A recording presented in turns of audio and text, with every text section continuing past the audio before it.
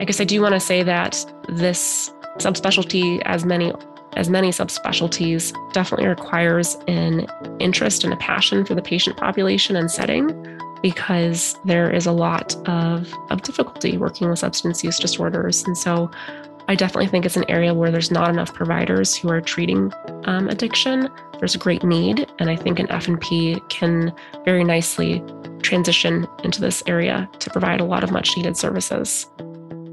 Creating a meaningful career as a new nurse practitioner presents many challenges, and there are myriad ways to learn from the journey taken by others. Let's talk all about nurse practitioners and what this exciting and varied career path can truly be with my guest, Claire Afua Ellerbrock, DNP, right here on episode 373 of The Nurse Keith Show. Hey there, this is Nurse Keith. This podcast is all about you, your personal and professional development, your career, and the healthcare system as a whole. And I'm here to share education, ideas, diatribes, and informative interviews like today's with some of the most inspiring people from the worlds of healthcare, nursing, entrepreneurship, medicine, and beyond. I love having you along for the ride, and I thank you from the bottom of my nurse podcaster's heart, for being part of the growing Nurse Keith Nation. And if you'd like to help other people find the show, please consider leaving a rating and review over on Apple Podcasts, Spotify, or any other podcast app you use. I'd appreciate it so much. And if you'd like to become a patron, head over to patreon.com/Nurse Keith and check it out. And finally, please head over to nursekeith.com to find the show notes for this episode. And like I said, we're here today with Claire Afua Ellerbrock, nurse practitioner. And Claire, I'm so glad you're here with me. And we're going to talk about a lot of different things today. But I want to jump right into this somewhat non-traditional route you took to become a nurse practitioner. So where did your slightly circuitous route take you on the way to becoming an NP? Sure. Well, first, thanks so much for having me. I'm excited to be here. So I didn't always know I wanted to go into nursing. I have an undergraduate bachelor's degree in psychology from Washington University in St. Louis. And when I was in college, I was always interested in how our thoughts and our mood have such a huge influence on what it is that we do. And I was curious about how really distinctly our mental health and our physical health are treated in society. And I was really just drawn towards my abnormal psychology class in college. I was fascinated by it. And so I initially thought I wanted to pursue a career in research. And I had spent several summers during my time in college working as a research assistant in the school's Department of Psychology. Over time, I realized my senior year that I wanted to have a bit more interaction with kind of the people I was helping and on a more one-on-one level. And that sort of led me to consider nursing. So I finished my bachelor's degree in St. Louis and I moved to Cleveland and I did an accelerated Bachelor of Arts to a BSN equivalent degree at Case Western. And it was during my nursing school rotations that I really gravitated towards my psych rotation. I just felt very comfortable and just authentically myself and just liked working with the patients. And so when I graduated from nursing school, instead of following that 1 year recommended of working on a med-surg unit, I dove straight into inpatient behavioral health. And I worked there for a few years seeing patients. And at the same time, I went on to work on my MSN to become a psych NP. And my first job was 2 years in a community mental health setting. And from there, I've had the opportunity to have really a range of different work experiences. Wow. Thanks for sharing that. So there's a couple things I want to ask you about that. So the first thing is when you were doing, you were working as a research assistant, right? Mm-hmm. And that was in psychology. Did you have interaction with patients? And was that part of the impetus to be like, oh yeah, I really like working with people directly?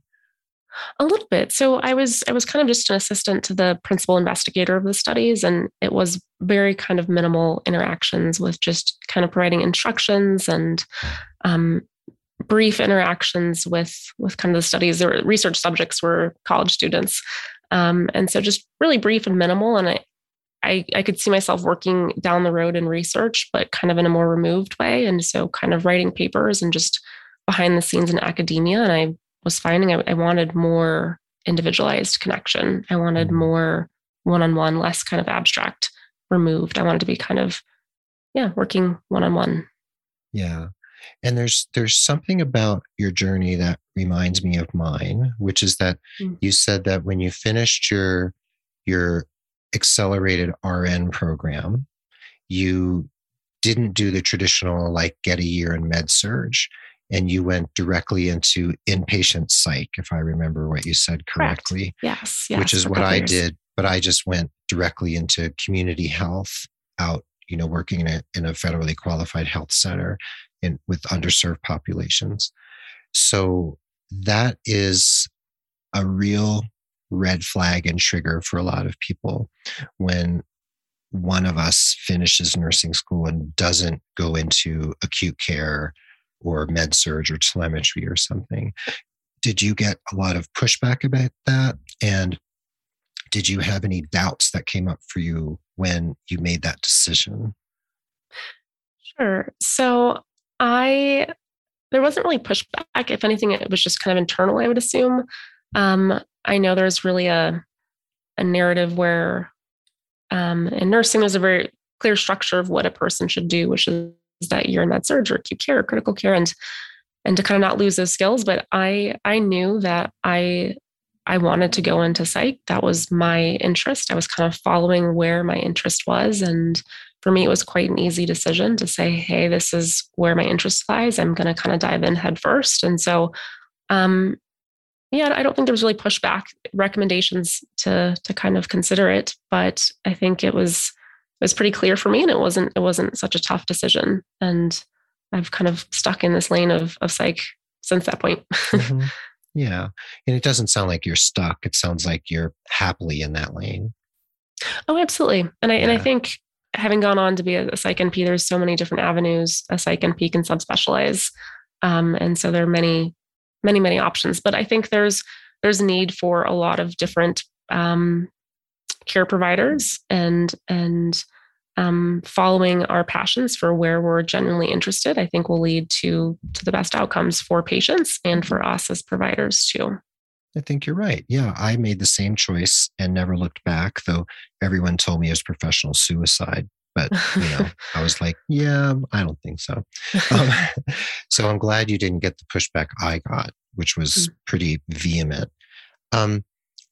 One of the things that you and I chatted about already and that I wanted to touch on today was that you were saying that we agreed together that FNPs sometimes have trouble finding their niche. And I shared with you in our previous conversation offline that I hear from a lot of people who chose to become an FNP because they wanted to serve patients, in a more profound way in terms of being a prescriber and having that kind of authority. But then they find that they're stuck in this like 15-minute see the patient, go to the next patient, go to the next patient model. Mm-hmm. And they feel like they're being forced to be a doctor or a mini doctor when they know they're actually not a mini doctor. They're actually a nurse who has this advanced training. And it's still a holistic type of way of looking at patient care. But when they're this square peg being pounded into this medical model round hole, it can feel really uncomfortable. And I hear from a lot of newish NPs or FNPs who feel like, oh my gosh, what did I get myself into? So what's your feeling about that? Especially as someone, and we'll talk about the ways in which you support new NPs. Like what can they do and where can they turn? And do you hear similar stories? Yeah, I do think there's this time crunch, probably really, really across specialties where we're expected to see more patients in a shorter amount of time. But definitely in my experience first as a psych NP, I'll say that there's many different options of avenues of subspecializing. So as a psych NP, one can work with eating disorders or with addictions or providing childcare or community mental health or correctional facilities. There's many different avenues. And I think for an FNP, it can be a little bit tougher to find kind of a sub niche.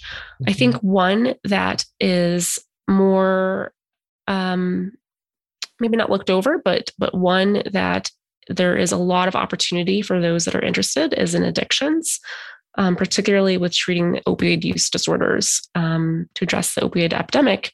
An FNP or Psych NP could get certified to become a prescriber to treat opioid use disorder. And it involves training, and one can get this training through various organizations. One of them is the American Society of Addiction Medicine. For a physician, it's 8 hours of training. For a nurse practitioner, it's 24 hours. But through this training, you then get what's called an X waiver through the DEA, and it allows you to prescribe the Schedule III substance buprenorphine, also known as Suboxone. And then after that, one works with an experienced clinician who's trained in addiction, to then hone skills and then work in what's called a medication-assisted treatment program, or a MAT program. Right. And this allows one to prescribe the medication and then also work with wraparound services of addiction counselors and peer specialists, and to kind of get extra support. But this is one particular path an FNP could take if they're really passionate about substance use disorders and treating it. I guess I do want to say that this subspecialty, as many subspecialties, definitely requires an interest and a passion for the patient population and setting, because there is a lot of difficulty working with substance use disorders. And so I definitely think it's an area where there's not enough providers who are treating addiction. There's a great need. And I think an FNP can very nicely transition into this area to provide a lot of much needed services. And it is, I mean, it's straightforward, but then it's not, because people who are receiving MAT often have a lot of other accompanying psychosocial issues that need to be dealt with. Could be housing, could be violence in the home, could be poverty, could be all sorts of things. So it's not just like writing a script and sending them on their way, because like you said, there's wraparound services. So it can be kind of holistic, but there's a lot of moving parts to providing that, right? Absolutely. And I would say on top of that, other co-occurring mental health conditions. And so the person might not just struggle with opioid use disorder, but also concurrent depression or bipolar disorder also. And I think the emphasis is on being in a MAT program. Sometimes there are prescribers who just prescribe Suboxone. There's not kind of the wraparound programming of medication-assisted treatment programming surrounding it. And so someone who's pursuing this, it would be great to work in a setting where there are structures of support, where there are social workers, there are addiction counselors and peer specialists to help provide more holistic care to patients, because it's not just medication. It's kind of these other services too that would help a patient do better in recovery than just receiving the medication. Right. And just to clarify, you don't have to be a Psych NP to do MAT. You can be an FNP and you can get this waiver. So you don't have to have that specific psych background. Correct. Yeah. Yes, which is great. Correct. That's great, because we need more providers and that opens things up. Now, as a nurse practitioner who actually supports other nurse practitioners, and your website is NP4NPs, and that's FOR, not the number 4, NP4NPs.com. Yes. You talk to a lot of nurse practitioners, people reach out to you. And what are some of the other, let's say, common concerns that you hear from NPs entering practice, whether it's psych, FNP, women's health, whatever, what are the threads that get woven through these conversations that you have? Yeah, I would say a big one is not feeling like there's a lot of support once entering the role. So clinical support of how to prescribe or how to handle difficult patients, or patients who aren't responding to treatment or are wanting certain medications. I would say in my lane of psych, I have a few psych students and psych new grads. And I think dealing with patients with boundaries of wanting certain medications, certain controlled substances, and not knowing how to handle that is something I'm hearing. Mm-hmm. I would also say concern about there being a saturated market. So students who are finishing school and wanting to enter the workforce and feeling concerned about finding jobs is another one. And I would also say with something that I really talk about is negotiating job offer contracts. And so that's something that not a lot of people do anyway, and especially a new grad doesn't do. And so a lot of what I do is trying to help NPs recognize their value and teaching how to effectively negotiate at the beginning, even in a first job. That's really good. And what are some of the main points around negotiating? Like what can a new NP bring to the table when they're trying to negotiate? Mm-hmm. So there's I kind of describe a framework of steps to take when we're negotiating a job offer contract. Mm-hmm. So the first is obviously getting the offer first. We don't want to be negotiating before we've been formally given a job. And so we first thank the prospective employer for the job offer, and we review the contract and get a sense of what it involves. We also want to understand that there's other negotiables beyond what's just in the offer contract. And so just because something isn't listed doesn't mean it's not negotiable.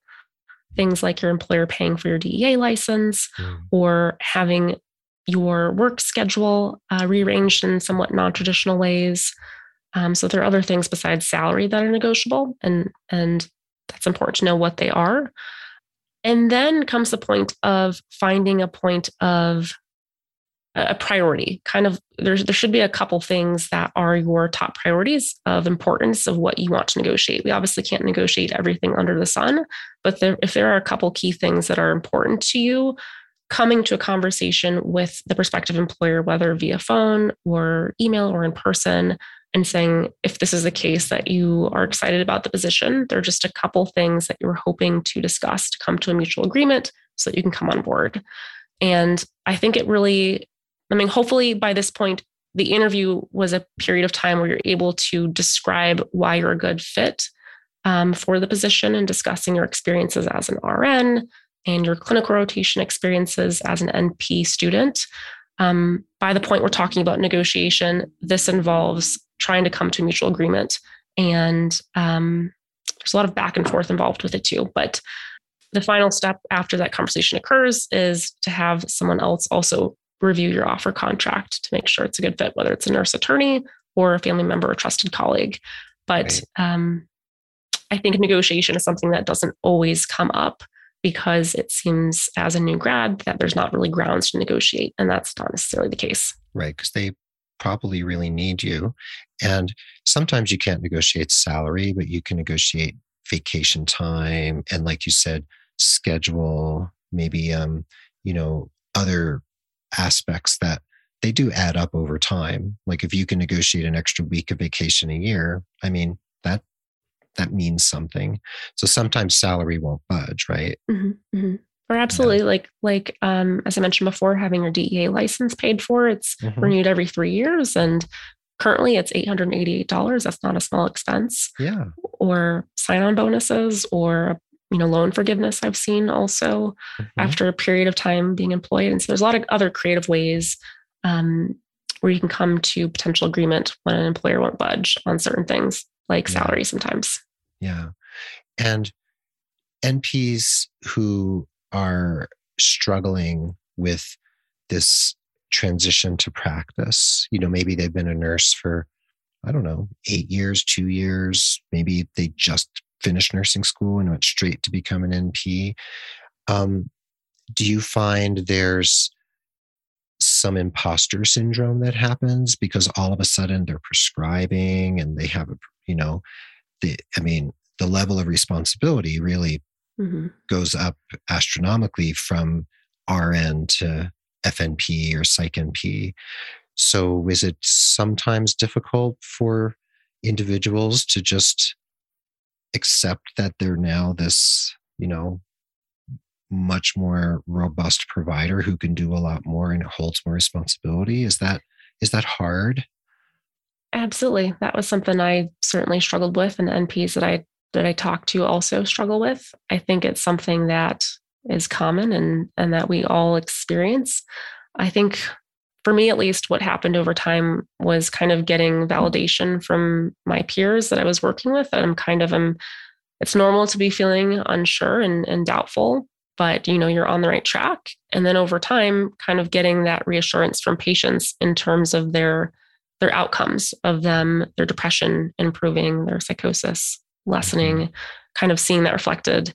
And then my first job, when I left it after 2 years, I had patients that were surprised that I was leaving, that was sad that I was leaving, and would tell me that I was a helpful provider and it helped them through some difficult times. And that's not something you always hear from a patient day to day, at least not me. And so kind of getting that validation that like, okay, I am a good provider. I belong here and where I should be. That was something that came over time from different avenues. And it's certainly something that I think is common for all NPs to experience. I think that'd be odd or concerning if there wasn't that concern. Yeah, good point. Good point. When we come back from the break, I want to talk about your NP for NPs side hustle, your business that you work, and the course that you have for new NPs. And I also want to talk about your thoughts regarding the DNP and the trend towards moving in that kind of doctoral direction. And also want to talk about your interests and experience in working with underserved populations and minorities and how you see the role of the NP in that particular realm. And I just wanted to say that, in looking over, in terms of NPs and the demand for NPs, I mean, in terms of the Bureau of Labor Statistics, I mean, they're projecting 45% job growth for NPs until 2030 and like 4% for MDs. So there's something going on. So I think, it's important for NPs to realize that the need is out there, or those who want to become NPs. So does that sound like a good grouping of ideas and concepts to talk about when we come back? That sounds great. All right. So we will be right back with the second half of episode 373 of the Nurse Keith Show with Claire Afua Ellerbrock.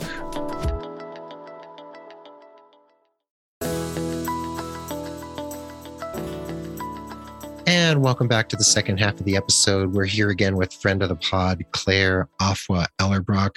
And Claire, prior to the break, we were talking about, the potential for imposter syndrome with a new NP because, you're taking on this new responsibility and you can feel like, wow, all of a sudden here I am, like this prescribing, provider with all this power and authority. And that can be really challenging. And we talked about medication assisted treatment, MAT, and how getting that X waiver can be a really good way for an NP to find a niche that is really useful at this time in our society, and the need is out there.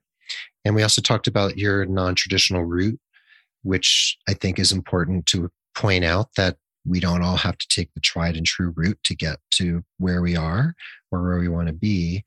And first, I want to talk about NP for NPs. So what was the impetus to create the website and then create the course, the Transition to Practice course that you have out there and that I encourage people to check out? Yeah, so I had a particularly difficult time transitioning into practice, and I can share a little bit more about that. But in retrospect, also after a couple years in practice, talking to coworkers and new grads coming after me, I was realizing that the difficulty I experienced was experienced in those, peers and colleagues as well. And so for me, I think I'm someone who is very future oriented and proactive with planning. And I just wasn't expecting the steep learning curve that I experienced entering practice. It definitely is, as you mentioned, it's a completely different role going from an RN to someone who's more of a leader, who's in charge and responsible for a patient and managing medications and having a team around you, and not only learning to diagnose and prescribe, but also balancing charting and finishing that and making sure that you are, balancing interpreting labs and returning phone calls and maintaining therapeutic rapport with patients, not giving too much of yourself. There's just a lot of new skills that a new grad is learning all at once. And, in school, you're learning so many things that you can't possibly learn all of these things. Some things are learned in the job, but it was definitely it was a rougher transition for me. And I didn't feel the support I needed. And I think as a result, I was feeling burnout earlier in my career than I was expecting. And I think some of that was just the roughness of my transition. And so that sort of led me to create this business called NP for NPs, Nurtured Path for Nurse Practitioners, to provide some sort of very proactive, structured support of kind of what needs to be done from just before graduation through a first job to really enter practice feeling more confident and supported entering practice. And the key group of people who you're really trying to reach are those who are in their final year, more or less, and are on their way to finishing, getting licensed, getting their first job as an NP, and then launching that practice, right? That's really the niche for you.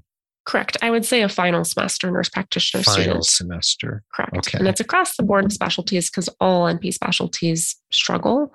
But I think from a place of being proactive, you can anticipate challenges better than when someone is a couple months after graduation and trying to find a job. Mm-hmm. Yeah. And the NP pathways, they've been consolidated and changed somewhat over the last, I don't know how many years, right? So now we have women's health nurse practitioner, right? Mm-hmm. WHNP, and then we have family nurse practitioner, obviously. Then we have psychiatric mental health nurse practitioner. And then we have adult gerontological nurse practitioner, right? Are those the four main pathways now, or is there a fifth one that I'm overlooking? There's pediatrics. Oh, yeah. How could I forget pediatrics? Yeah. And then we have certified nurse midwives. Correct. Right? Who are graduate level nurses who work specifically in that particular area. So how could I forget pediatrics? Correct. And nurse anesthetist, but I guess that's its own sort of realm. Yeah, that's a whole nother world. But they are considered APRNs. I don't hear them referred to as like nurse practitioners per se. But correct. APRNs, but not NPs. Yeah. So those are the areas that they've all been sort of consolidated into now.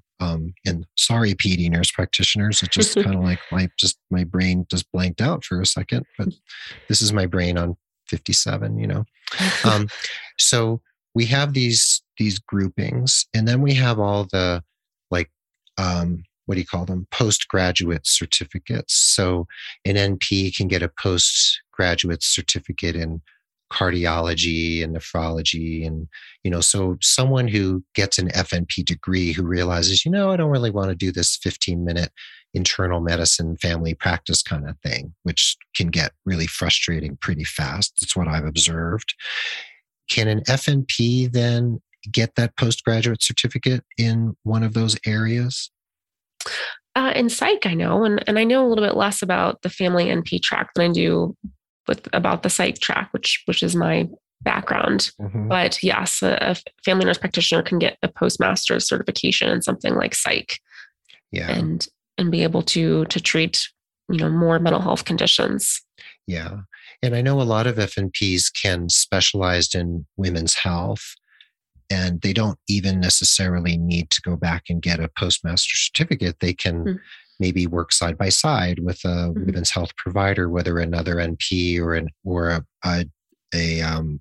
obstetrician, for instance, and just kind of get the grounding in those types of that form of practice, and just work with women and women's health specifically. So an FNP does have some latitude. They don't have to work at internal medicine in, like a clinic or a doctor's office, which is where I feel like a lot of new FNPs tend to get stuck, and they feel like there's nowhere to turn. And that's where I'm going to send them to you. Well, I certainly, my course kind of walks through some of the logistical steps a new grad needs to take. And so it's broken up into 8 modules. And the first is all about getting board certified and then licensed in your particular state.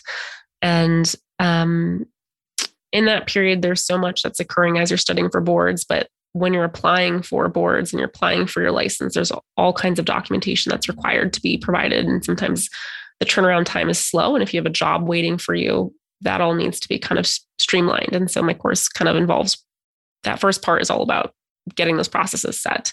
The next module is all about finding kind of the right fit. And so the right type of work setting you want to work in and kind of red flags to avoid in a job interview. The next module is all about interviewing. And so what questions you need to ask to make sure that you're effectively interviewing the employer as well, because it's not just a one-way street, it's two. And so interviewing and resume adjustments. The next is all about negotiating job offer contracts and then collaborative care and understanding the nature of the various relationships you'll have. The first being with your collaborating provider. If you live in a state that requires one, navigating relationships with your team, your nurse and other staff members and patients. And then there's a module all about time management and making sure that you are utilizing your time effectively. One of the biggest areas that slows us down as NPs is charting and making sure that we're understanding how to chart appropriately and manage your time effectively. And then lastly, the last module is about avoiding burnout proactively, because that's something that us as nurses and NPs experience. And my goal is to address that proactively so that we're not experiencing that. And so those are kind of the logistical things that my course tackles to help a student. That sounds great. And I'm sure it's not the last course you're going to create, but this is the first, your flagship course that you've created for new to practice NPs, right? And you said kind of like last semester of NP school is sort of the sweet spot. Yeah, I'm in the process of creating a course for psych NPs and family NPs interested in psych to treat mental health conditions. And so depression, anxiety, and psychosis. So that an F&P in a rural setting will be able to have this tool to more effectively treat mental health. And so kind of a crash course in that to provide additional support. That sounds great. And now I want to pick your brain about something else that is, I just feel like the internet's all abuzz about it because there's lots of articles about it. And there's a lot of questions from NPs and those who are beginning to decide the direction they want to take with their career, their graduate career. Mm-hmm. And that is the DNP degree. So most of us know, if we haven't been hiding under a rock, that the DNP has become a real thing. And there's always been the PhD track, right? You can go and you can do research and all sorts of stuff and get your doctorate in nursing, get a PhD and write a dissertation and everything. So that's always been there. That's been there a really long time. And we also know that physical therapy has turned in that direction. So I don't know what year it actually started. And I know the older PTs, the PTs had gone to school before were grandfathered in. Mm-hmm. However, PTs now need to get a doctorate in order to even practice. And I just keep feeling like nursing is heading in that direction. I don't know if it ever will actually get there. But what's your feeling about the DNP degree and this trend towards requiring it or kind of leaning in that direction? And what are you hearing through the grapevine about this whole DNP thing? Yeah. So I have my DNP and just a side note, I don't know if we kind of covered or has been discussed the difference between a PhD track and a DNP. PhD is all about research and generating new knowledge to add to the field, where the DNP is applying the knowledge that's learned in an evidence-based way, doing things like quality improvement. And so I have my DNP, and I think first it's important to really understand a person should know why they're going to obtain a DNP. That's really key before kind of just jumping in and getting one. I've learned over time that I am a lifelong student. I love learning. I love being surrounded by students who are also pursuing the same goal. And so after 2 years of working as an NP, for me, I became more restless and I wanted to return to kind of a structured environment of learning in kind of structured way. And so that was one of the reasons that led me to obtain a DNP. I also wanted to open up myself to opportunities to possibly teach one day. And a part of me thought that in the future, there is a trend that employers might be preferential towards NPs who have their DNP. And so it was for all of those reasons that kind of led me to obtain my DNP. And so I think having a first understanding of what your reasons are is really important. And then just a bit more just about the kind of curriculum for the DNP. It's really great for kind of gaining skills in leadership and organizational and systems changes. And so coursework includes things like quality improvement for healthcare delivery, population health, organizational systems, advanced leadership in healthcare. And, if you're interested in those things, I think going towards the DNP absolutely makes sense. To your point about, requirements for getting it, I think we're moving in the direction that maybe 10, 15, 20 years, it might be something that's more required. But I think there's a more subtle trend that NPs with a DNP degree may be preferred over candidates for positions where all else is equal between the two candidates. And so I don't think that there'll be like a hard and fast, you need to have it. But I think there might be kind of just a preference towards it. And I think having a broader way of thinking, the ability to make, systems changes in an organization is a beneficial skill. Maybe the way an NP is utilized may differ down the road with not just seeing patients, but being expected to participate more in a systems level way of making changes in an organization may be expected. But I don't think that an NP currently should make the decision of getting a DNP out of fear of them not being selected for a job. Yeah.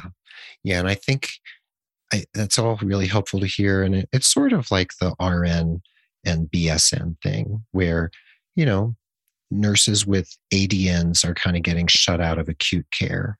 Mm-hmm. And it's not like it's been said that you have to have a BSN, but it's just become a preference in acute care, especially since that Institute of Medicine report that came out some years ago. So it's just a trend. And this is a trend we're seeing with advanced practice nurses. And I think you're right and people who are pursuing this area of practice need to think carefully about why they're doing it. And I think your points about credibility and marketability are well taken. And also looking towards the future is also a point well taken. So we just have to watch the trends as they continue and just see where it heads. So we'll see. But I appreciate your input on that. So thank you. Sure. I wanted to delve a little bit into, before we wrap up, into this whole area of treating underserved populations and your interest in that area. And you just did recent travel NP work, locum tenens work at a tribal clinic for the Ojibwe tribe in northern Wisconsin. And that was through the Indian Health Service. And where does all this fit into your identity and your kind of like what you want to accomplish as a clinician and why treating underserved populations and minorities is so important to you? Yeah. So I've always been passionate about treating minority populations, underserved patient populations.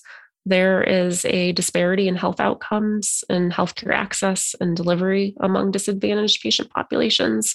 And so for me, working to address this by providing quality patient care to these populations is something I've always loved.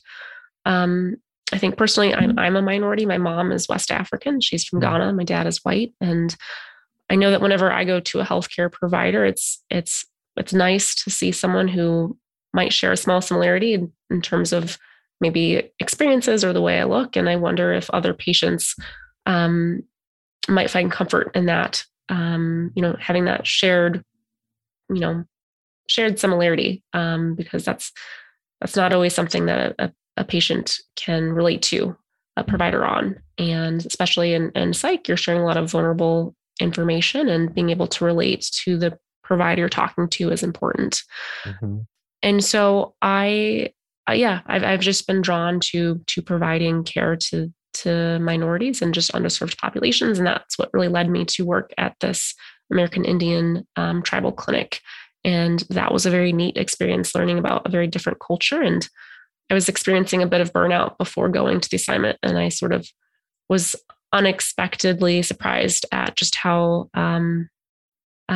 meaningful and kind of purposeful that experience was for me. And so it's work that I love to do, and it was a very neat experience.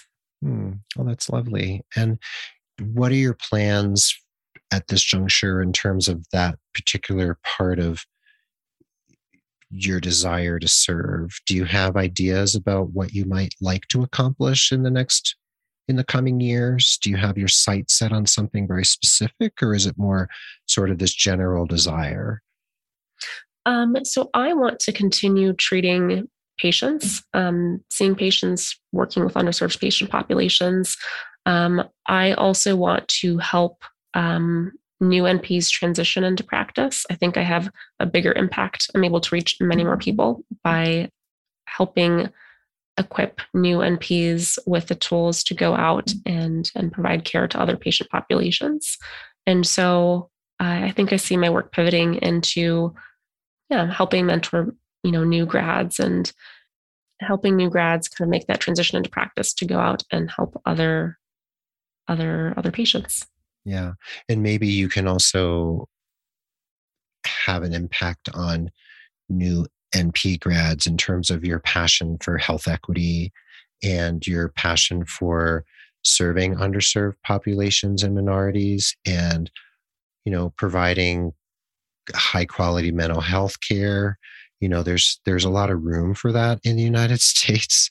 And I think if these NPs come to you and they take your course and they have conversations with you and then look to you as a mentor, you could have a lot of impact in terms of the choices they make, and kind of plant these little seeds in their minds and their hearts about, marginalized populations and the ways in which they could serve, the people who need them most. So I think it puts you in this great position to have this, kind of a really profound impact on the way people think about what they might accomplish, right?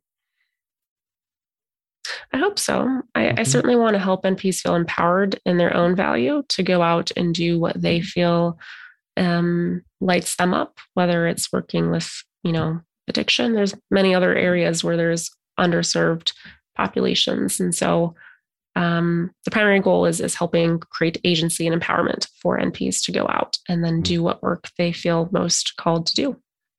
That's really great. And I appreciate that. And we definitely want to send people over to your website, to npfornps.com, and to check out your course and your Facebook page and Instagram, and connect with you on LinkedIn. And I always tell my listeners to send a personalized invitation to connect if they look you up on LinkedIn. That's one of the pieces of homework I give listeners. Yeah. And I have 4 questions I ask all of my guests these days. Are you up for playing a little game? Yeah. Absolutely. Okay. So the first question, and this might have to do with maybe some of the ways in which you talk with these new NPs. And the question is, how do you define success? What does that really mean to you in life? I think success is liking what you're doing, the way you're doing it, and how you're doing it. I think I'm paraphrasing a Maya Angelou quote, but it's simple, and it can certainly change over time. But I think those 3 components really guide a person towards what success is. And I think in nursing, there's so many different ways to achieve success, and it's definitely very individualized. Yeah, and you didn't mention $1 million in the bank or anything like that, or 3-car garage. You mentioned, it sounds like being satisfied and happy and fulfilled in what you do. That's where you're coming from. Yeah. What you do, how you do it, the way you do it. Yes. Yeah, I like that. Thank you. And how would you describe one person who's inspired you in the course of your life? They can be living or dead, and they can be famous or not famous. Who would that person be? Just one person. Yeah, it's a great question. I would say it is my older brother. His name's David. and he is an engineer by trade and an entrepreneur currently. And I am inspired by him because he makes decisions and lives his life based on his how he feels, his intuition. There's not really his decisions aren't made based on what society thinks or what anyone thinks other than himself. And I think that message of following what you desire and looking inward is really key, something I need to be reminded to do. And so my brother David is definitely the person that comes to mind. That's really nice. I've heard grandmother several times, and someone I interviewed recently mentioned their wife, but I haven't heard sibling yet. That's really sweet. I really like that. That's really nice. I'm glad to have a sibling in the mix. The next I'm question lucky. is, what's that? Pardon? I'm lucky. He's Yeah, I just said I'm lucky. He's a great support. yeah, I'm sure. And the next one is there a book or a movie that's had a major impact on the way you think or the way you live your life? And it doesn't have to be an absolute favorite, because that's often hard to nail down, but just one that comes to mind that's just like has a lot of meaning for you. Um, there are a couple. I'll list the first one that I'm reading right now. It's called Rejection Proof Hmm. by Jia Zhang. I don't know if I'm saying his name right, but um, it is a book about a person who has gone on this 100-day journey of being rejected, doing different activities to induce rejection each day in order to become resilient against it. And I think fear of rejection keeps us from doing things, making choices, taking actions very often in our lives. And so I'm partway through it right now, but it's an inspiring book to kind of help push past this evolutionary fear that's been instilled to fear rejection. And so it's been an interesting read right now. There's That's a also a good one. book called Push by Sapphire. Push by Sapphire. Huh. And what's that one about?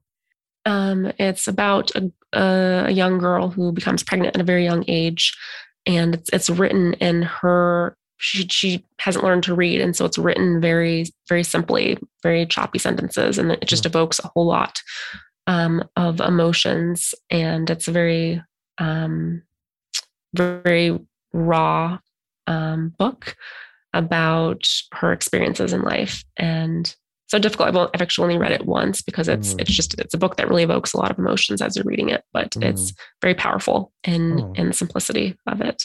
Oh, thanks for those. Those are great. Okay. Now here's one last one. What's one piece of advice you would give your 18-year-old self, the 18-year-old Claire, right now, whether she would listen or not? What would you want to tell her? Oh, that's great. Um, it kind of ties back to the book I'm reading about rejection, but I think it is, and my brother who emulates what I hope to work towards, but it's just kind of taking chances and not thinking about what other people are thinking in order to live my life, and to kind of not be afraid to make mistakes and fail and put myself out there. Do you think she would listen? Would she hear you? Thinking back on your 18-year-old self, would she listen?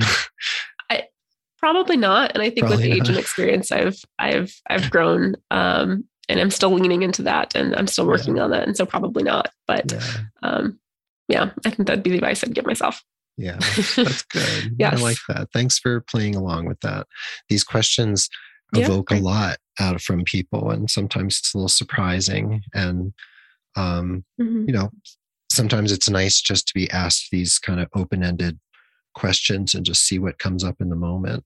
And thanks for some really good answers. I really appreciate them. Sure. Yeah, wasn't expecting them, but those, great I questions. didn't warn you. I didn't do it. So you can blame me. Well, Claire, thank you so much. I really appreciate it. And, you're a psychiatric NP in Columbus, Ohio, and, you've traveled this somewhat iconoclastic route to get to where you are, and you've dedicated yourself to vulnerable populations and underserved people, and this whole notion of medication assisted treatment, which I think is really important. And I hope if you can inspire other NPs to consider moving in that direction because of the opioid crisis in our country, I think that's an amazing thing. Even if one person takes you up on it and gets waivered, I think that's really wonderful. And also your work to support new NPs in their transition to practice, I think that's super important because their success is really important to all of us, isn't it? Like societally. Absolutely. Absolutely. And what's one thing do you feel like is most important for new NPs to realize? Like what's a really central lesson that you feel like they need to internalize? I think for what comes to mind for me is value, kind of recognizing or realizing your value and the value you will be bringing to patients and to healthcare financially and also just health wise. I think new grads experience a lot of doubt and unsureness. Mm-hmm. And there is a whole lot of value that new grads have right out of the gate. And I think that is really important to keep in mind. That's really good. And that's overcoming that imposter syndrome is a big piece towards getting to that sense of one's own value. So thanks for providing that for people, giving them that opportunity to learn their value. And I really appreciate you being here with us. It's been really wonderful. Thank you so much for having me. Well, there you have it. Thanks for listening to this episode of The Nurse Keith Show. Remember, the show notes will be over at nursekeith.com. Just look for Claire Afua Ellerbrook in episode 273. I hope you feel uplifted and empowered from this episode. Please look up Claire over on LinkedIn, and please find her on Instagram, Facebook, and check out her website, NP for NPs, and refer others to it who might really need her services and her expertise. The Nurse Keith Show is a proud member of the Health Podcast Network at healthpodcastnetwork.com. My thanks to them for their support. The Nurse Keith Show is adroitly produced by Rob Johnston of 520R Podcasting, and Mark Cappy Speeson is our stalwart social media ringmaster and newsletter wrangler. I'm grateful to Rob and Mark for keeping the wheels turning in the right direction. Before we say goodbye, I'll leave you with one of my favorite quotes. This one is by the musician Robert Fripp. May my living honor my parents. May my living repay the debt of my existence. Be well, dig deep, seek joy, keep in touch. This is Nurse Keith saying adios till next time from beautiful Santa Fe, New Mexico. And new friend of the pod and my new friend, Claire Afua Ellerbrook, saying arrivederci from Columbus.